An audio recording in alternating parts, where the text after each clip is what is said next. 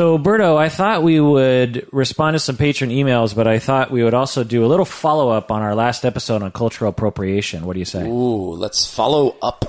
This is the Psychology in Seattle podcast. I'm your host, Dr. Kirk Honda. I'm a therapist and a professor.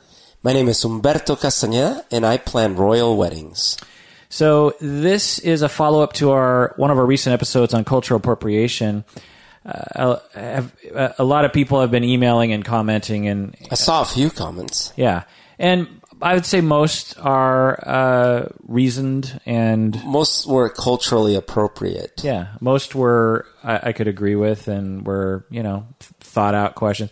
But there were other responses that there were no bad responses, but there were responses that indicated to me that some people didn't really get what I was trying to say, which either means it's really a complicated topic and or I didn't explain it very well or I had a tone that didn't really communicate what I was hoping to communicate. Or it is a complicated topic. Yeah. And a lot of people seemingly are walking away from that episode on cultural appropriation with the idea that there are rules to follow, like people would email me. It's like, well, so I have a Buddha I'm a white person, and I have a Buddha on my shelf because I like Buddha. I like what he stands for and this kind of thing. Right.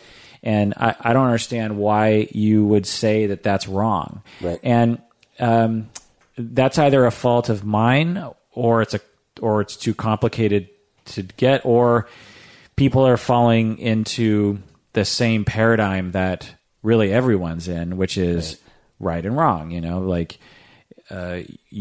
It's wrong to celebrate Cinco de Mayo, for example. That kind of without stuff. Drinking heavily. Right. Is that exactly? That they're basically equating it with political correctness and that kind of stuff.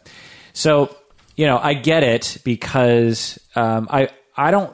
The more I thought about this topic, the more I realized that I don't think I've ever heard anyone talk about cultural appropriation, and it's not a specialty of mine, so it's not like I talk to a lot of people about it. But among those that I have talked with or heard online or whatever, I've never heard anyone talk about it in what I would consider to be a right-headed way.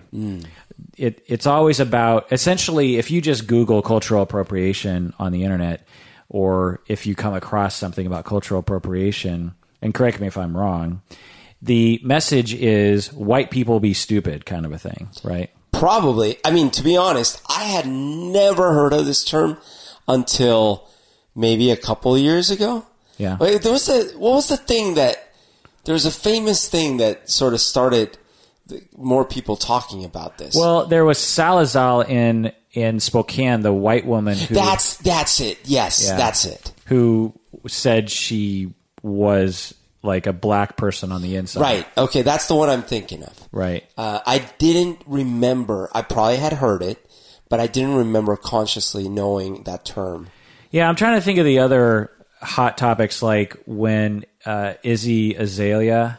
Izzy or Iggy? Izzy. You're thinking of Iggy Pop. Izzy Azalea. Yeah, Izzy Azalea is a white Australian woman who was accused of cultural appropriation because she not only was doing rap and hip hop, but she also would rap in an accent of a black woman in the South. Ah, yes. What about Eminem? Was Eminem accused of cultural appropriation? Yeah, I'm sure at the time, but for whatever reason, at least among my circle, he seems to have legitimized himself. I see. Maybe Dr. Dre's, endorsement and his realness, having been from the wrong side of the tracks, helped to make it so that people didn't see him. But I'm sure he got accused of that early on. What's interesting is the feeling I've had a lot as I've been in the States was sort of a parallel feeling, but not the same phenomena. Because Mexican culture is very prominent, especially in this area, even more so in California, of course. But there's a lot of Mexican restaurants and Mexican imagery and things, and Cinco de Mayo and stuff like this. And I've always felt that that's the only Hispanic sort of cultural thing that's really prominent, right? So, people, when they're like, oh, you're from Colombia, I feel like the only picture in their head is Mexico. Sombrero. Right? Sombrero. Oh, so you must like sombreros with tacos on top of them.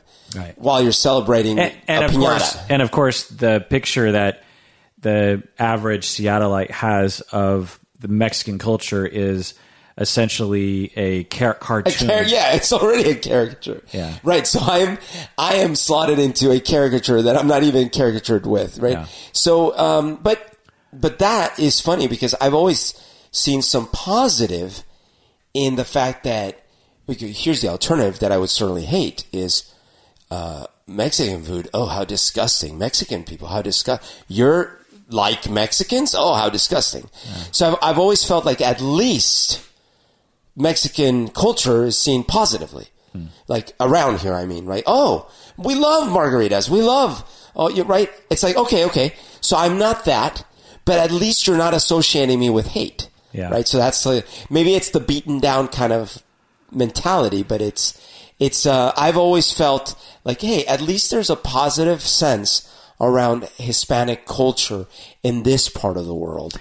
Yeah. I think everyone's experience is different. And I think that it's, varied in terms of the sort of expectations. When I go to other places, particularly outside the United States, I don't have the fantasy that people are going to, when I tell them I'm from Seattle, I don't have a fantasy that they're going to have a well-rounded picture of what an American in Seattle is like. Right. They're going to say either it rains a lot or Bill Gates or Kurt Cobain or, if that, do you know what I mean? Short of that, it's like Seattle, what? Like they American. Yeah. And so it's that, but that's akin to cultural appropriation.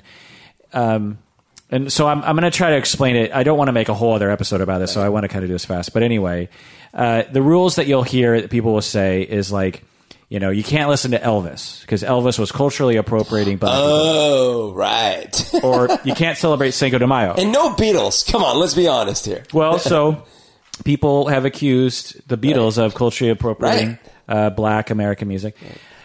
Cinco de Mayo is a big hot button topic lately because it has basically become, for a lot of white Americans, this excuse to get really, really drunk on tequila and dress up as a cartoon Mexican and say cartoonish Mexican phrases like "arriba, arriba," andale. Yeah, and for Mexicans who feel that white America has basically shit on their people for a long time, it feels upsetting to watch other white Americans bastardize a sacred holiday as an excuse to get drunk. It's like there's something wrong with white people getting together and drinking and getting drunk and acting like fools. It's another thing that's like, why do you have to dress up as it? It'd be like for Japanese, it'd be like there's some random holiday that somehow became popular in the United States and everyone dresses up in like samurai outfits and is like, a soul, karate chop. Sure. Like I grew up with shit like that and it doesn't feel good. It's like, could you can act like a fool in all sorts of ways. Why do you have to do that? Is it mostly, you think, because of the power imbalance? Yeah. Right? Absolutely. Because, growing up in Bogota or Colombia, we culturally appropriated the shit out of the United States. Like, all our music that we would listen to when I was like a kid, all our clothing styles, the shoes we wore, the sayings, we had so many words that were Spanglish or full English words that my dad would get so upset. Why do you use that word? That's not a Spanish word. You're just blah, blah, blah. And it was like all over. And that's what we idolized. We just would everything was English or US. Exactly. That's the main point, is that in the context of colonialism and centuries of genocide, marginalization, displacement, when you see the children of those genocidal people just kind of cartooning up your culture in this very haphazard way, it reminds you of all the horrible things that your parents and grandparents and even yourself have been through. If a Mexican person in Mexico dresses up like a Dallas cowboy and like a cowboy, not a, not a football an American cowboy, and like does like a dance, like a hoedown. It says, "Ho ho, I'm a cowboy." Like it doesn't hurt our feelings because Mexicans have not raped and killed and displaced cowboys, right, and Americans, or at least the perception of it isn't as such, and so and that's why it's so hard for white America to get it. It's because you're potentially at the top of the food chain in terms of genocide, colonialism. You are the ones who have, your people and your ancestors have been the ones who have done those things. My ancestors included. I'm half white.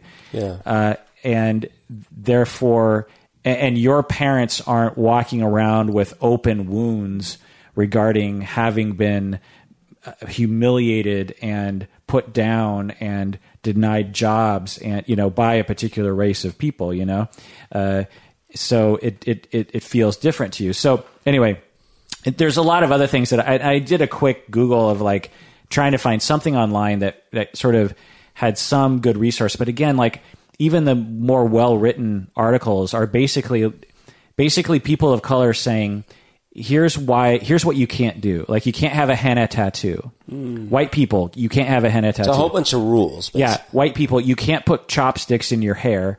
What's wrong with henna? What is henna? Well, I mean, those are those temporary tattoos. I don't know, but it's so it's not explained. Do you know what I mean? I see. It's not explained in the way that I feel like when I feel hurt by cultural appropriation, it's all about.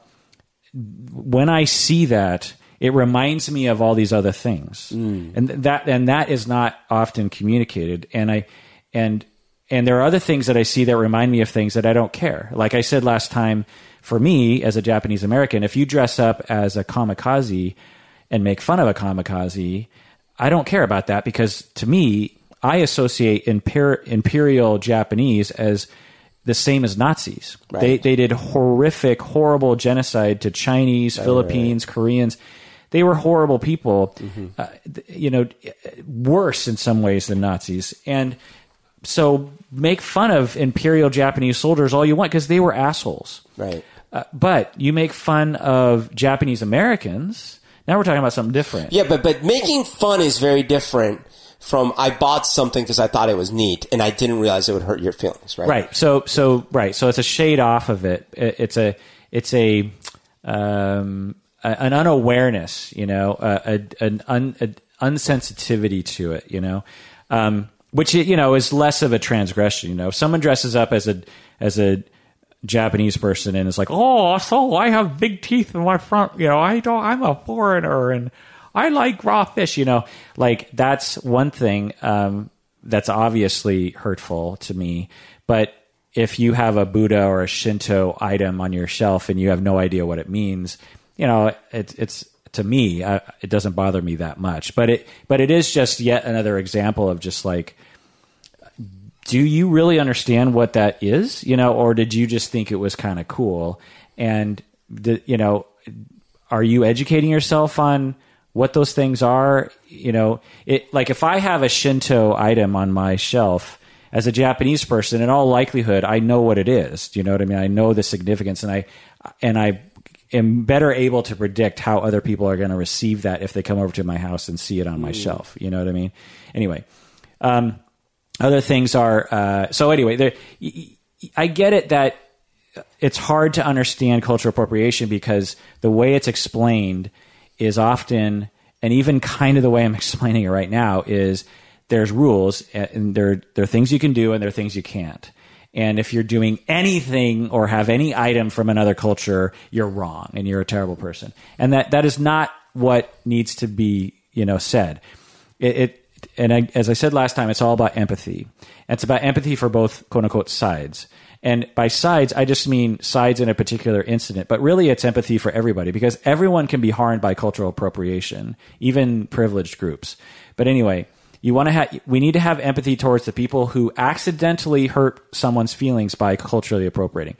Someone who is celebrating Cinco de Mayo by dressing up in a sombrero and one of those, I don't know what you call them, poncho things, and drinking tequila and saying Arriba, Arriba, in all likelihood, doesn't know that it hurts someone's feelings. Mm-hmm. They learned it from somewhere and they think it's funny and they're doing it among other people who don't know. And in fact, I've probably done it myself at some point in my life, 20 years, 30 years ago or something. And it wasn't like I knew that it would hurt anyone's feelings. So we have to have empathy towards those people and say they probably don't know. And so you just have to start from that place of when you see it, assume that they are accidentally hurting your feelings. And so approach them as if they're accidentally and that their heart is good. And so if you feel like you want to say something, approach them with that attitude because they deserve your empathy in that instance. They deserve the benefit of the doubt. And our message of trying to eliminate cultural appropriation is not furthered by ranting and raving at people and having them film you and put it up on YouTube because you do a Google you do a search on YouTube for cultural appropriation. Most of it are people just ranting and raving at seemingly innocent people. Right. Like there's this one that I saw where this guy on Cinco de Mayo is wearing a poncho. I think it looks like a college campus. Mm-hmm. And this woman who's the one filming just runs up to him on campus and just starts screaming at him. Oh, no. And she's the one who posted it, God. And she's like, "You got to take that off. You're culturally appropriating." And he's just like, "What?" And his friends like descend on her, and they're just all screaming at each other. This woman is just screaming at these four frat-looking guys, and they're screaming back at her, and because the guy's like, "When I went to Mexico, I bought this. So fuck off." And she's like, "You're culturally appropriating." And like, and they're like, "Are you Mexican?" And she's like, "No, that's not the point." And it's just like, God. That's what's on the internet. Right. The other people we need to have is empathy towards people who have their feelings hurt by things that they feel are culturally appropriated. Mm-hmm. That's it. It's just empathy for those two groups of people. And it changes given the situation. It's not complicated. Before you do something, if you're a privileged person, before you do something, before you buy something, before you dress in a certain dress, just do a little check on the internet or ask someone. Just do a little check to make sure it's not going to hurt anyone's feelings. I assume you don't want to hurt other people's feelings, right? Right. Okay. Kindergartens know that rule. Don't hurt other people's feelings, right? Right. Okay. Number 2, before you attack someone for culturally appropriating, think about where they're coming from. Think about how they got to do that thing that is bothering you. The young woman in Utah who wears a Chinese dress to prom, think about how she got there. Did she wake up that day and say, "Fuck Chinese people, and I want to make them feel like shit today"? Well, if that's your narrative, then go ahead and attack her. But is that accurate? Or did she just go to the store and she's looking for dresses and she came across this Chinese dress and she was like, I think I look good in this. I think this is a really beautiful dress and I'll stand out and I'll look different. And I'm young. I'm basically a child and I want to wear this dress. And I think, given that she looks like a person of color, she probably wants to dress a little different, Yeah. And God knows, maybe her name is non-standard, let's say. And maybe she has a Chinese grandfather or something. I don't think she does because in her reports. But anyway, the point is like give people the benefit of the doubt, and when you approach them, try to be nice to each other. Again, kindergartens know that. It's that simple. And when in doubt, just kind of don't do stuff. Yeah. You know what I mean? Like if you're unsure about I want to do this thing that's not for my culture. If you're in doubt and you really just don't know, just don't. You don't need to. There's no mandate that everyone has to adopt all these different things from other cultures and stuff, So if we all did that, we could solve this problem. The problem would be solved because people would occasionally hurt other people's feelings on accident. Someone would probably say something in a nice way, and the person would be like, "Oh my God, I didn't know that. I didn't want to hurt your feelings. I'll never do this again. Right. I'm sorry for doing that." Problem solved. Not a big deal. We don't have to have the PC police or create a bunch of hate flame shit on Twitter. We don't have to hurt anyone's feelings. We don't have to have a backlash where all the liberals look like complete dumbasses all the time. Like, none of it has to happen. You know what I'm saying, Berto? Yep. What do you think?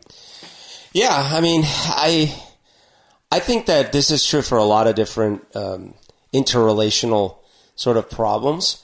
I do think that there is, where it breaks down is that people don't understand what it is to be empathetic, number one. And number two, people are not actually operating from well thought out strategies, right?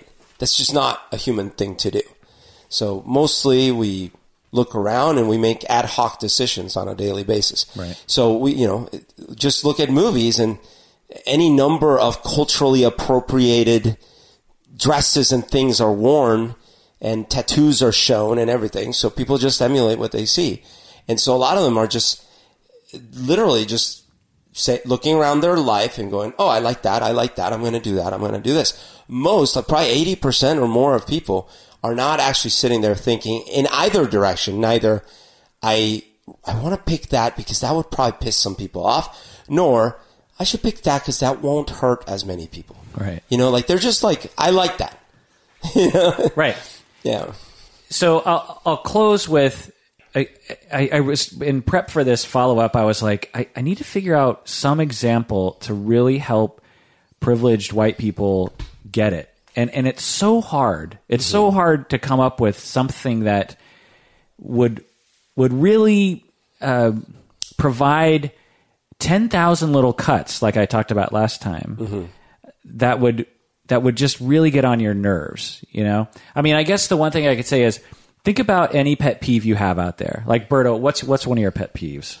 Pet peeve of mine is... Like on the road or, just it doesn't have to do with the culture at all. Sort of like a minor thing or a major thing? Whatever. Just something that you frequently encounter that bothers you. Okay.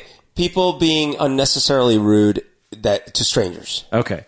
So the first time someone was unnecessarily rude to strangers, you were just like, that was bothersome. Yeah. But how many times have you seen it happen? Countless. Like thousands of times? Probably, yeah. And the next time it happens, do you think you'll have a bigger reaction than the first time? Yeah, it definitely mounts. Right. And if you did react to that person, you think you'd have a little bit more energy around that? Yeah. Well, so everyone out there think about something like that's why when you hear people complaining about cultural appropriation, you're like, what's the big deal? I just had chopsticks in my hair. What's the big deal? I just had a Buddha on my shelf. What's the big deal? Izzy Azalea likes to rap. What's the big deal? Well, if you're a black person and you just lived your music that you invented and you brought over from Africa to some extent, forcefully, by the way, by white people, made you come here, and and they tried to get rid of your music, and you adopted some Western things because you wanted to, not be lynched for seemingly, speaking in your language and stuff. And you create this beautiful form of music, blues, jazz, hip hop, and then just year after year, starting from when you invented it in, the turn of the century around 1900, year after year, you are not the one on the radio, and white people bastardize it. They go to the top. Black people are writing blues music, rock and roll music. Elvis bastardizes it, becomes the most famous person of all time. Just every little step of the way. And then thousands upon thousands of examples, and then all of a sudden this Australian white woman comes along and does it again. If it was the first or the fifth time it happened, not a big deal. But when it's 10,000 times over the span of 100 years, eventually you just get tired of it, So the example I have that I thought of, and tell me if this helps, Berto, or, would resonate with people, is imagine there's a Vietnamese hotel owner. He lives in Vietnam, and he's never been to the United States, but he loves American culture. He likes Arnold Schwarzenegger and Trump and Barack Obama. He just likes it all. He just thinks it's cool. America is a cool place, with cool things. And so in his hotel, he decorates his hotel with a bunch of American things. Okay. And he finds like a Norman Rockwell painting. Mm-hmm. It's very American. He finds like a Superman poster, like a puts that up. He finds a picture of, I don't know, a space shuttle, puts that up. Okay. And you can see like none of it matches. Right. So, and if an American walked in, they'd be like, and I've seen stuff like this. I mean, have you ever seen anything? Oh yeah, absolutely. So you walk in, you're just like, none of these things match, but they match to this person. Right. You know what I mean? From afar, all these things are coherent, but yes. To us, it's like, these things don't make any sense, but okay.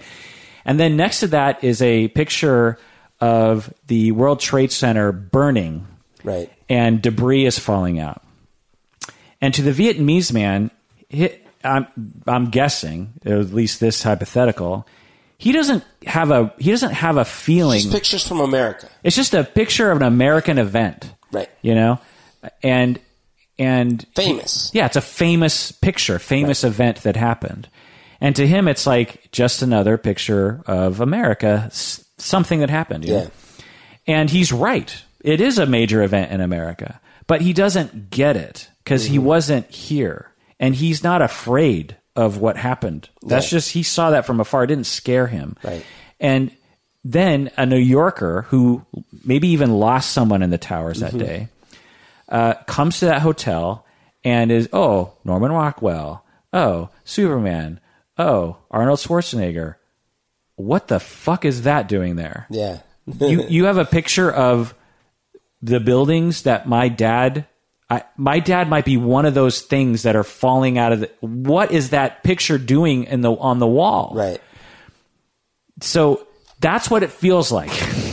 That's what it feels like when you have a group. Now, is that Vietnamese man trying to hurt your feelings? Right. Is he like, does he know what that painting really means, or that picture really means to a New Yorker, a Manhattanite? No, because he's never been. He's lived in Vietnam, and he really has no connection, but he likes it. It's cool to him. Is that wrong that he has that picture? No. But he doesn't get how it affects other people. Yeah. Is this a good example? Hey, that's a great example. I hadn't thought of that. There's this extreme that scares me a little bit, though, which is the, how a lot of the neo-Nazi groups, white supremacist groups, they say, we are losing our culture. All these people come from across the world, basically invade our country, and they're stealing our culture, and they're having our babies with, the babies are no longer, they don't look like us anymore. They are, listening to classical music. I don't know what they care about, but it's they're becoming, they think they're Christian or whatever, right? And it's like another example is like black people playing basketball. No, we invented that sport. That's our sport. Or women in golf, these kinds of things. And so that's where it turns ugly. And I know that, in these examples, those are the ones in power. But in some senses, all it would take is for that to become sort of like a minority within a population. And then now you're having to defend those positions. And so I wonder how we strike a balance. And I guess it's the empathy piece, but it's, some of those subgroups don't have empathy. They're like, I don't care. I just don't want you doing what I do or looking at the people I hang around with or, Well, that's the extreme. I believe they do have empathy, but their empathy gets subverted by propaganda. Yeah, that's fair. I could see it. And by fear, essentially, and by people not understanding them. That's why, actually, when white supremacists talk like, I want to preserve my culture, and I want I want white people to exist in 1,000 years. Yeah. I have no problem with that personally. Right. Now, I could see other people having a problem. Now, what's associated with that is lynching and genocide, right, and beating up your daughter for dating a black man, yep, and I don't know, shooting ATF agents that are coming to, yep, So, but if because if a Hawaiian said, because they are, yep, we are losing our culture because 1 from genocide and 2 from displacement and 3 from intermarriage, because the majority of Hawaiians who live on Hawaii who look Hawaiian are actually Asian. They're actually Japanese, Chinese, Korean, Filipino.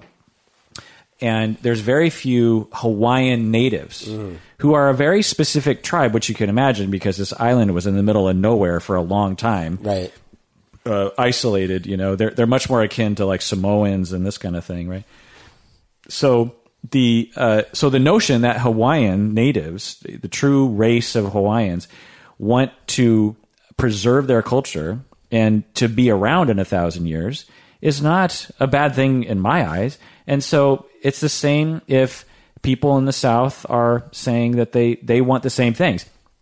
So that part I will empathize with. What is extended from that is, aggrandizing the Confederacy, being wistful about a day when you could enslave other people, talks about Nazism and genocide of the Jews and all this kind of stuff.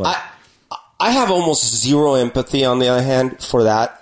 For the, I want my culture to be around. Well, what about the Hawaiians? I have zero empathy. And the reason I have zero empathy, or at least almost zero empathy, is because the only cultures that are around today are the ones that survived by pretty much killing off the other cultures.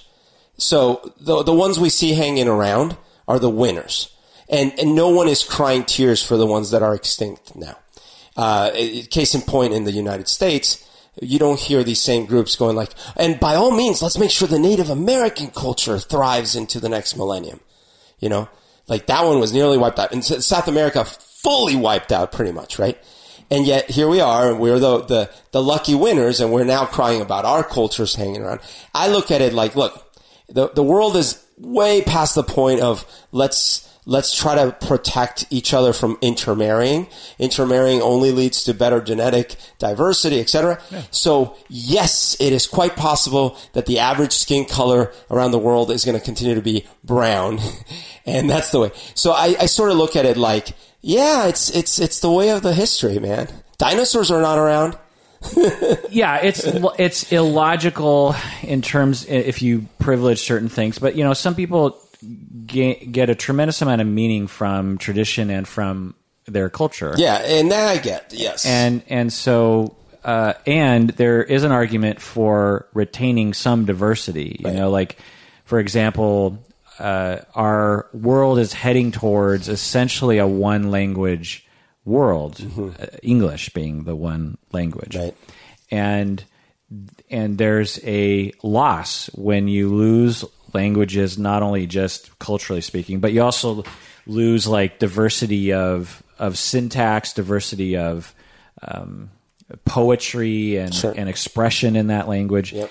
And so, there's pros and cons. Now, if you ask me, I'm the same as you. Like, well, our society, our world, I'm guessing, would be much better and less violent if we all spoke the same language, Now, yeah. I win that because I speak English, Hey, Sure. We get lucky in that case. But I don't care. It could say Chinese or Esperanto. I don't care really. But ever since I was a young kid, I was like, why hasn't some leader come forward and just said, let's blend all the languages so everyone can understand each other. Right. Like, we have the capability to do that. Why aren't we doing that? There's so many things that are lost by the fact that we are so fragmented by an inability to communicate with each other. And so I get that. But again, at the same time, if you're one of those people that gets tremendous amount of meaning, for example, just for me, I don't really relate to the preservation of culture for myself. One, because I'm bicultural. but also because, well, whatever. But if you told me that, so I've done all this genealogy and I've looked into my family history. If someone came along and said that's illogical, there's no point in knowing your genealogy. What does it matter who your great grandfather was? Sure. It doesn't mean anything. You're just wasting your time, which is true. Well, yeah, but by that meter, anything is a waste of time. That's exactly true. Yeah. So for a group of people to decide that it's meaningful to them that they want to preserve their culture is just another example of that. Yeah. And I should be clear. Like, I certainly, I'm more of a romantic than a pragmatic. So in my mind, I love tradition. I love, even though I'm not, practicing a religion, right? I love Christmas and I love these traditions and things like this, right? So for me, actually, it would be quite painful if one day a decree came down.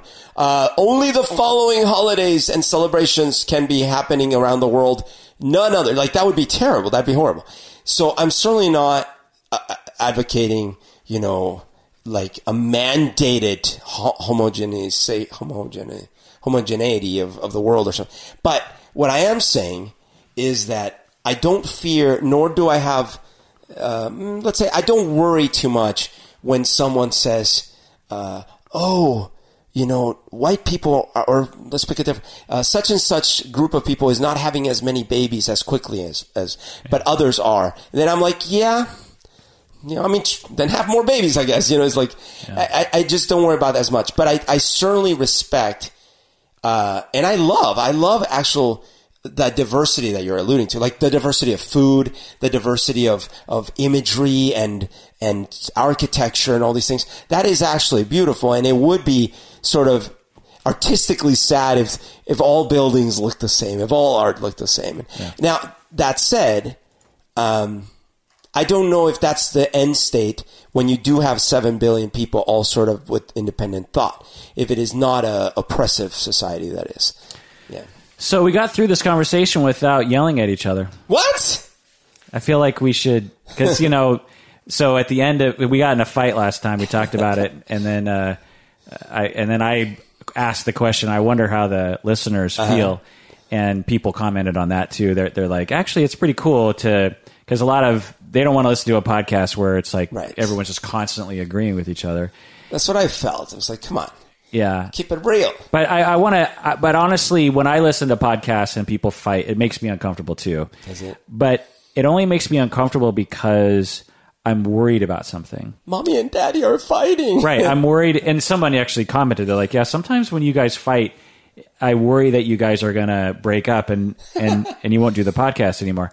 Berto and I have been in much worse fights. Yes. We have had a handful of fights that in real life, not on the podcast, that would make these other fights look like frolics in a field. You know what I mean? We fights that went on for months. Really, and we're not. I don't want to repeat those. You know what I mean? They were not good.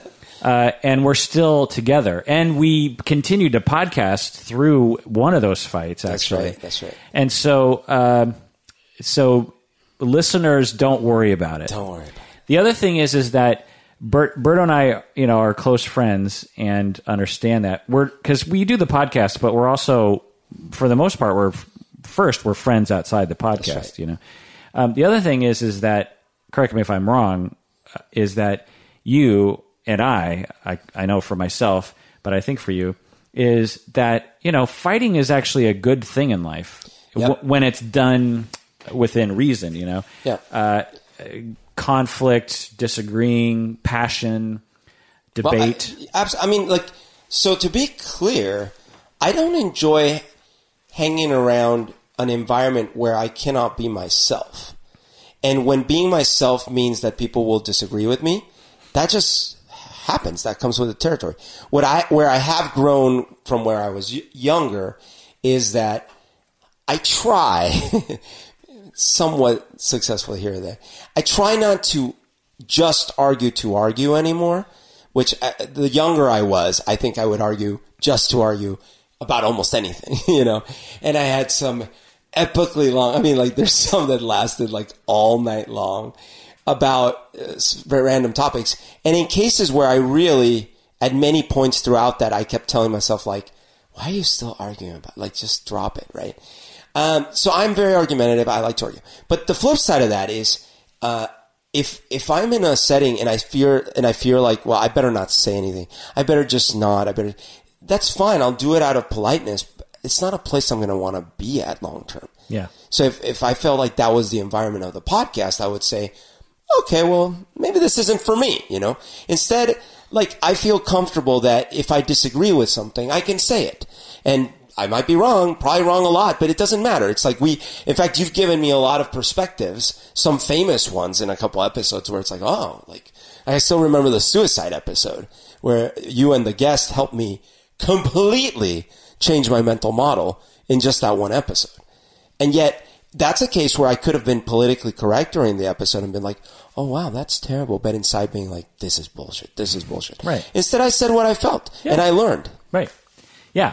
And I've learned from you. I've learned from a lot of things from you. I can't remember anything now. Clearly, they stuck. All right, let's take a break. Yes.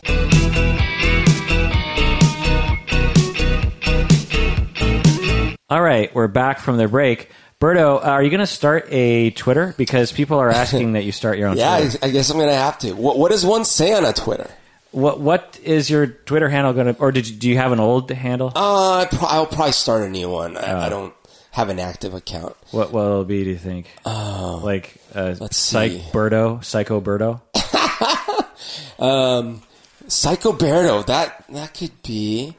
I don't know. I'll have to think about it. But what do you say when you're on Twitter? Like, what are the types of things people would like to hear? I don't. Well, it's the same as any other social media, but what I don't get about Twitter is the layout. I don't understand. Like on Facebook, I understand that the way it looks. You know, like when someone posts something and there's comments and there's likes, it's all understandable to me. The format. But on Twitter, I'm looking at my notifications and I'm just like, some of these don't even involve me. Yeah. And then, so I'm going to have to do like hashtags and tag various people randomly. I guess. And it sounds like I need to say really offensive things that get me in trouble. Yeah. I mean, honestly, it would help the podcast if someone was active on Twitter, and seems like it might as well be you. Okay, I'll give it a try. We'll see if it's engaging or not. I'll be like, I didn't add enough corn to my tortillas this morning. Honestly, I think that's part of it. April is taking over the fan page, which is great. Have you seen anything that's been going on over there lately? I've seen a few posts. Honestly, I've been off of social media for a little bit because I was very busy with work for a bit. Yeah. So I've been spending long evenings, and so I haven't really paid too much attention. But so I want to send some swag to some patrons, and I thought I would pick the newest patron who has a picture uploaded, because I always like to look at your face. And the newest patron that we have is Dennis from Connecticut. Woo! And Dennis has his mug uploaded right there. The next one is Stephanie from North Carolina. And let's see, the next one we have is Carolyn from New York. Nice. Wait, that one doesn't make any sense, but we'll say that one. Wait, Carolyn can't live in New York? Well, it's just that she's further back, but for whatever reason, I see. I said her name. Then we have Steve from Ohio. Steve uploaded his photograph. Is everything really better in Ohio? I have a friend who would always claim that whatever thing you were talking about, the best version of that was in Ohio. Is that the song by the Pretenders? I don't know, but we'd be at lunch and someone orders ice cream and like, wow. Oh, that you really vanilla. had a friend. No, I really do, yeah. Oh. And it's like, this vanilla ice cream is great. It's like, oh, you think that's great? The vanilla ice cream on 5th Street in Ohio is the best. You know, it's always like Ohio had the best thing. That is weird. I've never heard anyone claim that Ohio has the best everything. Yeah. One more person is Skylin from Oregon. So Skylin, Stephen, Carolyn, Stephanie, and Dennis, you are our patrons who have pictures, who have become patrons recently. Thank you so much. Woo! We also have a drawing that someone sent to me. Oh, they sent it? Yeah. So you showed me a picture of the drawing? Yeah, so a fan. Wow. Our first fan art. Oh, that is beautiful. Yeah. Psychology in Seattle. Very nicely drawn. It's got the little silhouette of the city. Yeah. Although it's missing like a million more buildings now. Yeah. It's got our little psi symbol. Also, what else did I want to tell you? Oh, I'm looking into getting a T-shirt, and I have hired the fellow who. Oh no, I actually just restarted my screen here. Crap, I'll have to listen back to see who I'm giving. Let's see. I landed on Skyline. Okay, I'm gonna do a T-shirt. Someone reached out to me and said, "Why don't you have a T-shirt?" And I was like, "I don't know."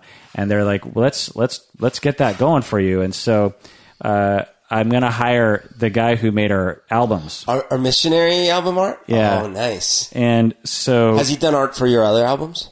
Yeah. Oh, nice. Yeah. I just like his style. Yeah, I really like that. It's sort of an anime fine art style. And what I told him to do was take you and me and draw us looking at, the camera, so to speak, with our thumbs up and above it says, "Take care of yourself because you deserve it." Nice. That's Anyway, great. So we'll see how that turns out. I still have my old T-shirt. Yeah. Baby Blues. Yeah. All right. Next patron email is from Alexandra. Alexandra asks, "Why are some things so creepy to us? Like dolls or Chucky or clowns, Right. or people staring at us for a long time? Why is that?" Berto, what do you think? Some people have that. What's that called?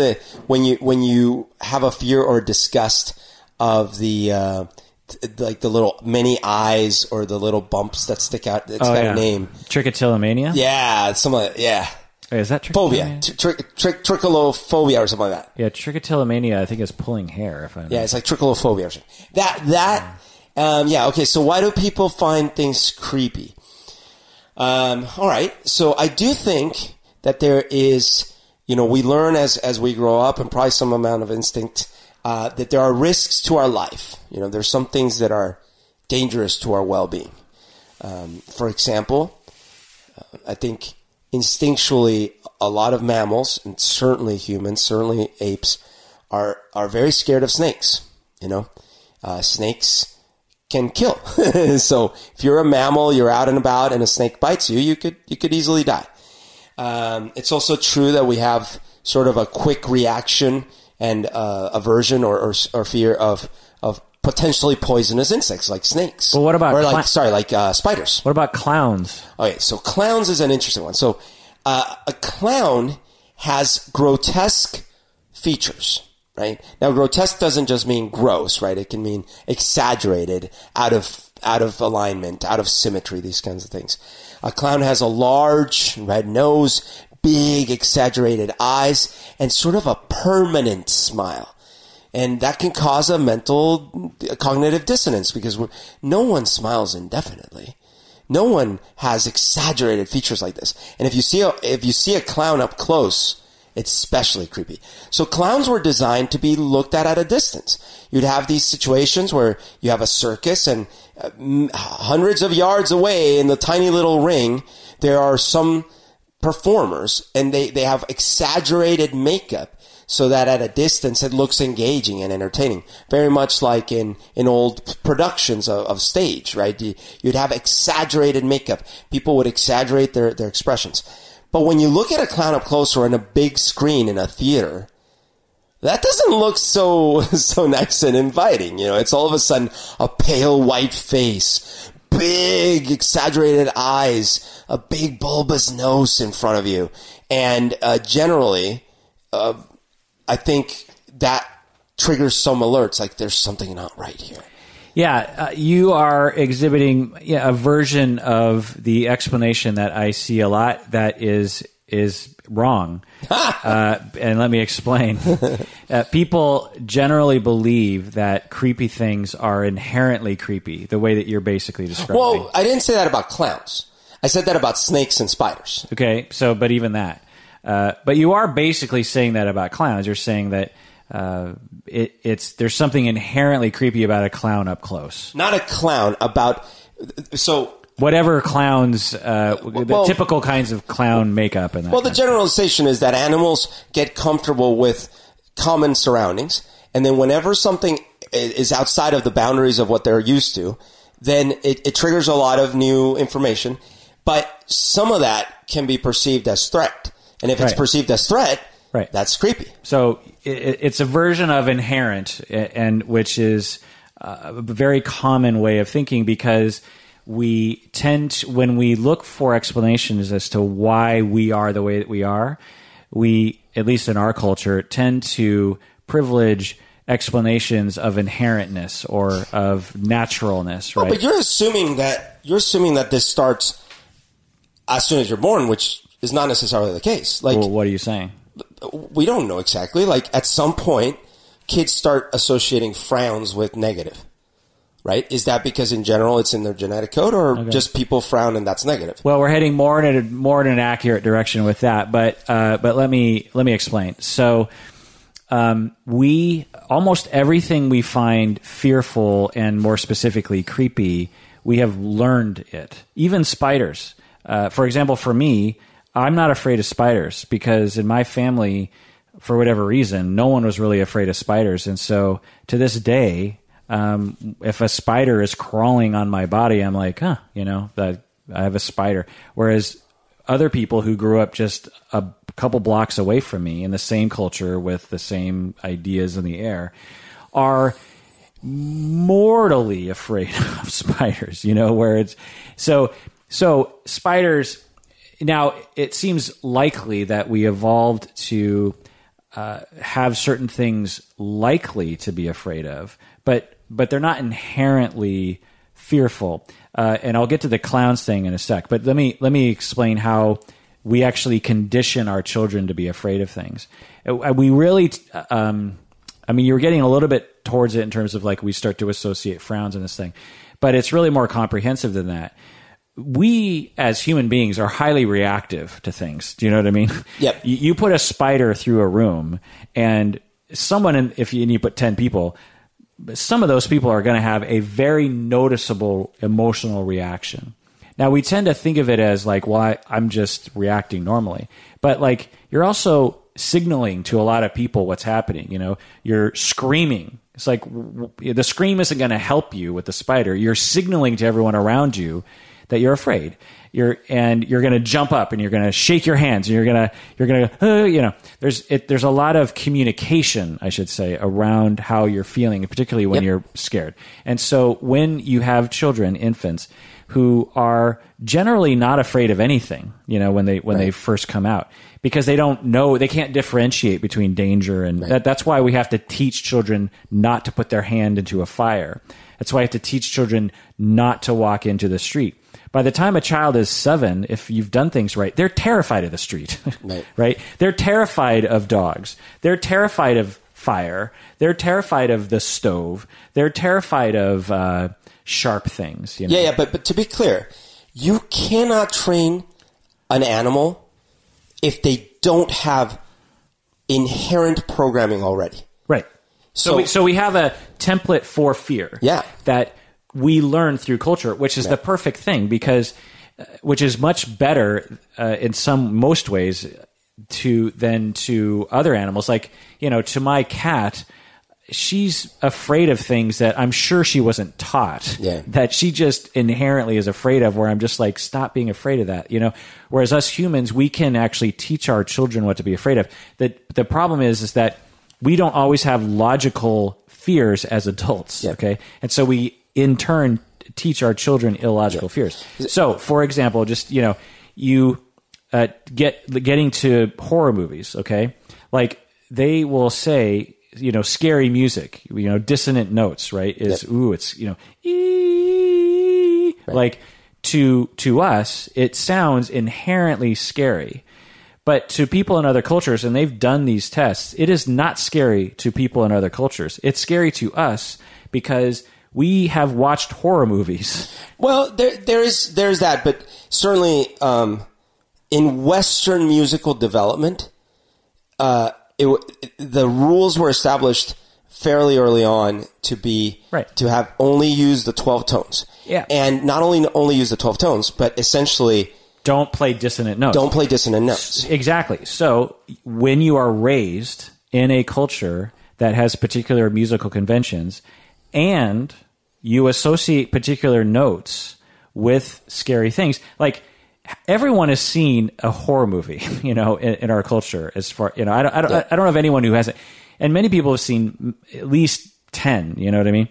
And they perfectly design these horror movies to scare you, and so they associate certain things, and there's certain inherently scary things, like something that looks like a monster jumps out and bites someone's head off. You know what I mean? Yeah. And so we learn they're mildly traumatic to us, but it's entertainment, so we like it. But all these conventions in Western music and horror get associated with things like that. The music, the just certain ways it looks, and so that's you have to understand is like all the things that we find scary, most of the things we find scary, and pretty much all the things we find creepy are things we have decided to be creepy, and they are absolutely creepy to you. I'm not taking away like you're just making it up, like it's in your head. If we hooked you up to a device and, if you're afraid of clowns and put a clown in a room, your body would freak out. It's real. You're having a real reaction, but it's not inherent. It's something that you've been programmed. For example, I'm old enough to remember when clowns were beloved. One of the most famous probably the most beloved childhood entertainer in Seattle J.P. Patches. Was J.P. Patches, which is a classic creepy clown. And he had a even creepier drag queen other clown named Gertrude. And these clowns would go to parades, and kids like me and my older siblings would run up to him, and we'd watch him every day before school. J.P. Patches was on, and that's what I would watch, And so for me, when I see a clown, I don't have any association with creepiness. I love clowns. I'm not, I have older people than me love clowns, that have like pictures of clowns or clown dolls or something. For some reason, right about at my age, everyone younger than me is just incredibly creeped out by clowns.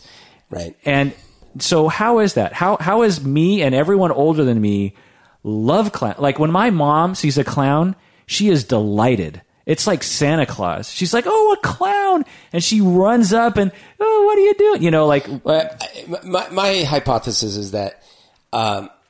So let's pause on clowns for a second to make my point.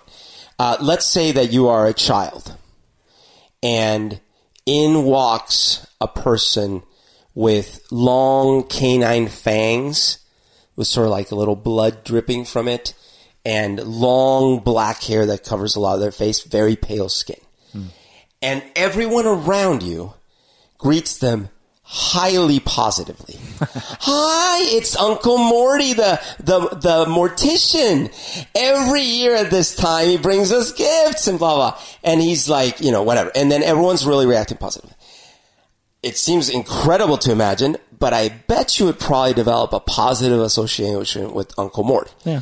However, a lot of your animal instincts might be fighting against that because it's like there's big sharp teeth and sharp pointy objects with blood. Right. So there's certain So is there a bigger point? So my point with the clowns is that I argue that a clown, and it depends what kind of clown we're talking about, but the general clown, I think it's extremely outside of the norm of what a human would expect to see as another human looking like. Absolutely. And humans in general don't react positively to humans that don't look like what they expect.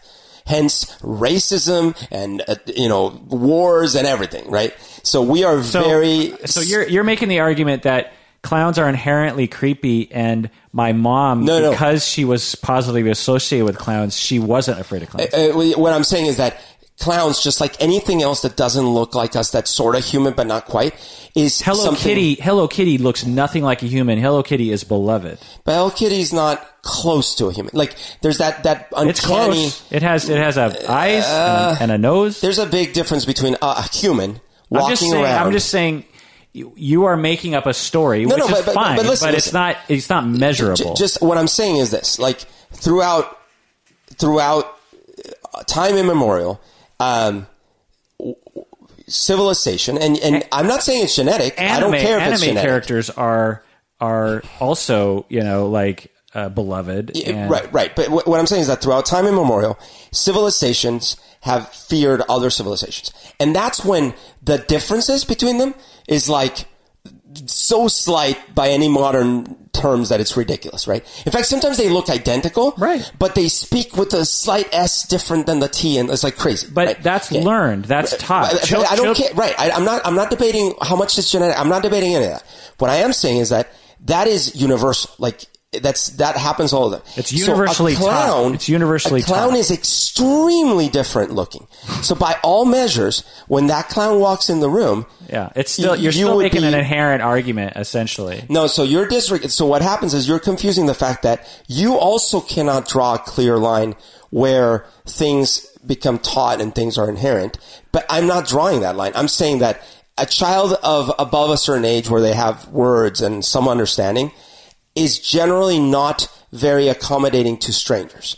And when a stranger walks in that looks completely unlike any other human, by default, I would expect that child to go hide behind mama's legs. But when every adult around them is positively reacting to that, they start learning, oh, maybe this thing is really fun. What happened, though, is clowns went out of style. So nowadays, you don't see clowns. I have a different theory, and of course, there's no way for either of us to prove this, but I believe that what happened was Poltergeist. So you've seen Poltergeist, right?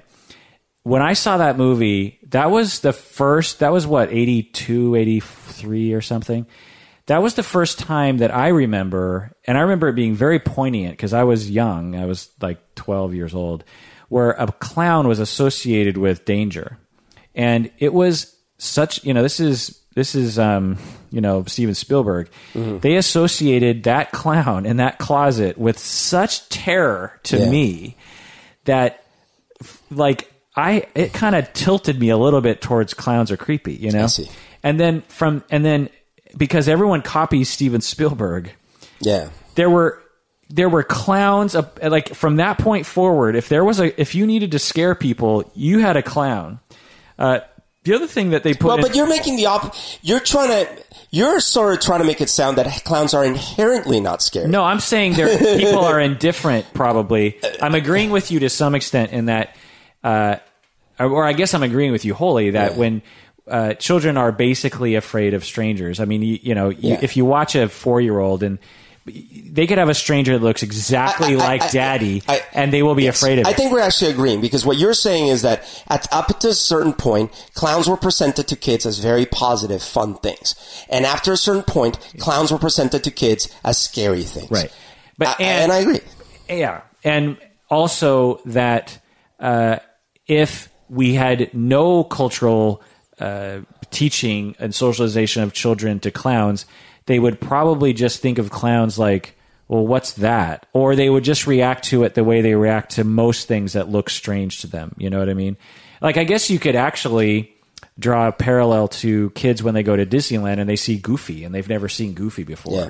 Like, some kids freak out. Yeah. Like, oh my God, Goofy! Like, what the hell is that thing? Yes. And that's just a dog. It's not really, it's not clown-like. It just looks like a dog, And so one example I can give of. But over time, once you love Goofy, or once you associate people walking around in suits like that with positive things, then you like them.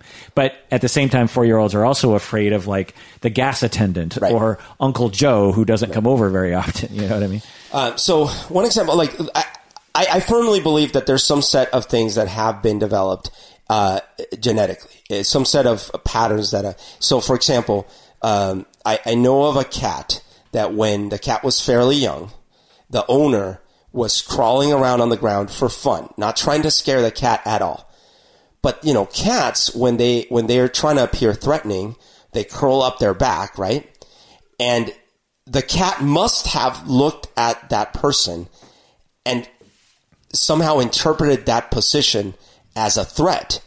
And they curled their back, hissed, and started trying to attack, right? And from there on, they developed sort of this pattern where, they didn't like that person. Yeah. Right? Yeah. And so I think in a similar way... Yeah, you're not going to get an argument, and I've made the argument, that we're born with psychological mechanisms that will help us, a little bit to survive in a world that has typical things that are dangerous. Yeah. But I see your point. I do agree that context is incredibly important for a human being. Yeah. And it's measurable, because all you have to do is even look at people in our own culture, let alone compare cultures, to know that some people are terrified of some things and some people are not terrified at all. It's like the idea of ghosts, right? Yeah. In some cultures, the dead, ghosts are sort of like a positive thing. Right. There are people who dig up their dead grandma after having decomposed after a year, and as a family, you clean the bones. And you I don't know what they do after that, some ceremony, and they do some, imagine a white American family, going to the cemetery and digging up grandma. Seems gruesome. Right. It's not only culturally creepy and gruesome and terrifying, but it's also disrespectful and so again, all you got to do is look a little bit around the world and realize that the way you feel is not inherent to biology. Whereas there are some things, and I'm not saying even these are fully universal because of bell curves, essentially, but I there are some things like smells and tastes that we try to, in general, steer away from, right? Even that, I want to dispel that, because there's been a lot of research on that as well. There are very few things that are universal along those lines. I don't know the exact research, but I do know enough to know that there are, again, it feels like, because a lot of people around us consider certain things to be gross and certain things to be appealing. And again, when you compare people around the world, it varies. But there are some things that are universal. For example, ammonia, for whatever reason. Well, but even just positive things like, again, not every single organism, right? But sugar tends to stimulate positive reaction. Right. So, and I've made this argument before as well, is that sugar, salt, fats tend to be enjoyed by most humans across cultures, because we probably evolved to crave those things and like those things because they are fairly rare on the African side. And we haven't been able to quickly evolve out of those cravings. Right. And we care a lot less about fiber because it was very abundant. Right. It was you couldn't help but eat fiber. It was just grass, you know? And so now to us, we're like, well, of course sugar is better than fiber because sugar is just so much inherently better. And it's like, well, we evolved that way. Right. We could have evolved if fiber was really rare. We would have craved fiber, and we'd all be eating a bunch of celery sticks, or I don't even know what has fiber in it, like wheat husks, dirt, cabbage, and lettuce. Beans have a lot of fiber. Right. But things that are disgusting are actually quite learned. So, which makes sense given evolution, because there's a lot of things available to eat. You know, you have fermented things that smell disgusting. I mean, you know, I love kimchi. I open up a jar of kimchi, and 2 blocks away, someone is plugging their nose. Kimchi to most people is disgusting. I get that, but rotting flesh is a fairly universally avoided smell. Right. So there are some things that would make sense that we would evolve, like rotting flesh, because it would be associated with disease and all that kind of stuff. Anyway, the last thing I'll say is patron Travis wrote in and said, if you and Umberto want to watch a really amazing movie, I would suggest Let the Right One In. Berto, yes. Have you seen this movie? I've seen it once, so and it's been a while, but yes, very enjoyable. What did you think about it? I love in general vampire like vampire lore. But it's so rare that there isn't just like a retelling of the same thing. And anytime I get to see a movie that's either or about any sort of fictional creatures, but told in an interesting way, I really get a kick out of it. Yeah, so, I think this movie was what, like 10, 12 years ago or something? Yeah, something like that. Yeah, it was like the first movie, or one of the first movies I remember that came out that really took an old, tired legend and made it really interesting. Right. You could see, like, after that, so many other things that have been, like, similar, really cutting-edge pop culture creations that take something and subvert it, Like one example on a different one, but like, remember when 28 Days Later, 28 Days Later, it might have not been the first, but certainly the first mainstream where zombies were fast. Yeah, yeah. And so I remember being in the movie feeling so much more threatened by that. Yeah. It's a Swedish movie, and I'm an eighth Swedish, and I liked it. I don't remember it that well, but I remember the beginning. I was like, because it was sold to me. It built as like, slowly. Yeah, it was sold to me as like if you don't like horror movies, you'll still like this movie, because I don't like horror movies. Right. I mean, I do, but I know we've talked about this. Yeah, I get why people like horror movies, but to me, most of them just follow like this really formulaic thing. But I guess most movies do, hero movies do, and I like hero movies. Yeah. So I was sold, like, you should watch this because it's not like a normal horror movie. So the beginning, I was like, okay, this is not a normal horror movie. But then it kind of started to get into that genre. It does slip back into the... it's certainly not like completely unlike anything before it, right? Right. But it did take some unique angles, and I liked the tone of it was interesting. Right. There's like, if I remember right, there's kids. Yep. And one of the kids is something. Anyway. Yeah. So I recommend it if you let the right one in. Swedish movie, pretty good. All right. I don't know. Did you see the remake, the U.S. remake? I did not. Okay. I didn't either. I don't know if it's good, but. All right, Berto, what's the last word on today's episode? I'm scared. I'm scared of clowns inherently. I was born with a fear. No, actually, I think I'm pretty sure I've talked about this, but, when I was 5, I was asleep having this nightmare of being trapped in this giant tarantula web.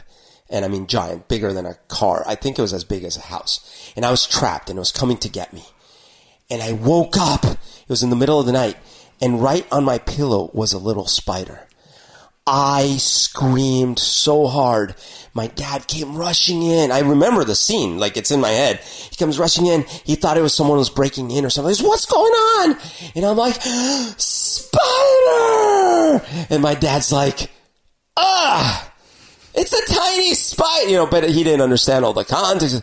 I became petrified of spiders for years. Yeah, it's traumatizing. For years. And it was so much so that I sort of developed a spidey sense about spiders. I would be in the room, and I'd like get this feeling, and I'd look over, and sure enough, there was a spider in the wall. When I was like in college, I remember we were watching TV one time at my place, and this monstrous, I mean, those huge spiders we get around here, there's like, they seem unnaturally big, not as big as like Australia spiders, but anyways, it was crawling behind the television, and me and my buddy, we were both like, ah! And our Mitch. And we had a friend who was a female, and she was like, "I'll handle this." And then she took the spider out. But years later, I was at a party. It was like, I don't know, some social event. I was some party at some house. And I had a couple drinks, whatever. And I was talking to this girl. And all of a sudden, she freaks out because there's a spider.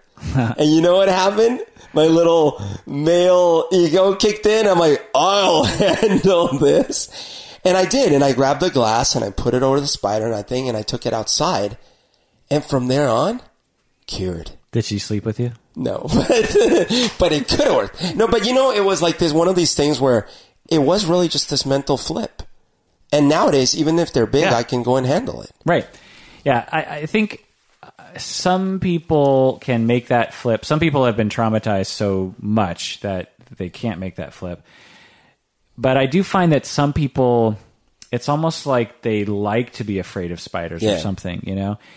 Maybe I just say that because I'm like, why are you afraid of spiders? No, some things become part of our personality, part of our person. Right, identity, right. Yeah, and sort of like not acting that out would feel foreign. Yeah.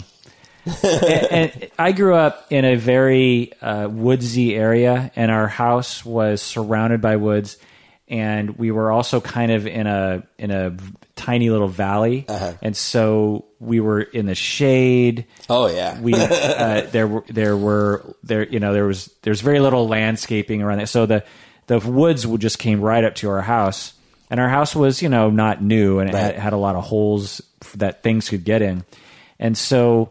At any given time in my room, there was probably like 5 spiders. Right. If I looked around enough, there were spiders, and there were mosquitoes and those what we call mosquito eaters, which I think they call them mayflies. Oh, got it. There were centipedes. There were potato bugs. There were worms, just little worm slugs.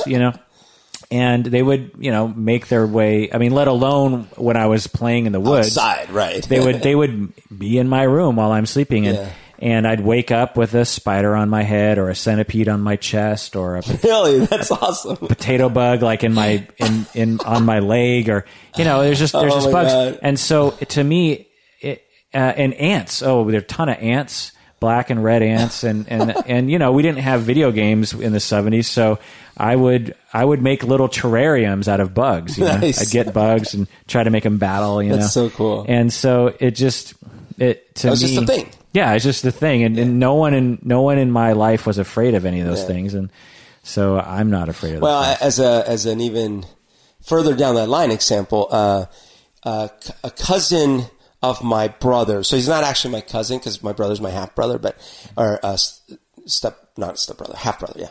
Anyways, a cousin of my brother's grew up in a very jungly part of Colombia. Thick, thick bushes with lots of greens and everything. But where the insects are huge, and the snakes are big and all these things. Anyways, one time my brother was visiting and they were out in the bushes, right, and playing. And his cousin always carried a machete. And all of a sudden, my brother sees a snake. Oh no, sorry, it was a spider. It was like they call them tripa de burro, and it's like these spiders with these wiggly legs, but they're huge. They're probably the size of a plate. They're not poisonous, but they look terrifying, right? My brother freaks out, and the cousin just apparently came up, and without saying a word or missing a beat, single motion pulls machete out, slam down on the spider, and picks it up. And my brother's like, cool, and it was that was just their reality. They just deal with this, it's their daily life. Yeah. Imagine you live in the jungle and you're afraid of spiders. It's not going to work. No. All right. Well, that does it for that episode. Thanks for joining me out there, us out there. Please take care of yourself because you deserve it.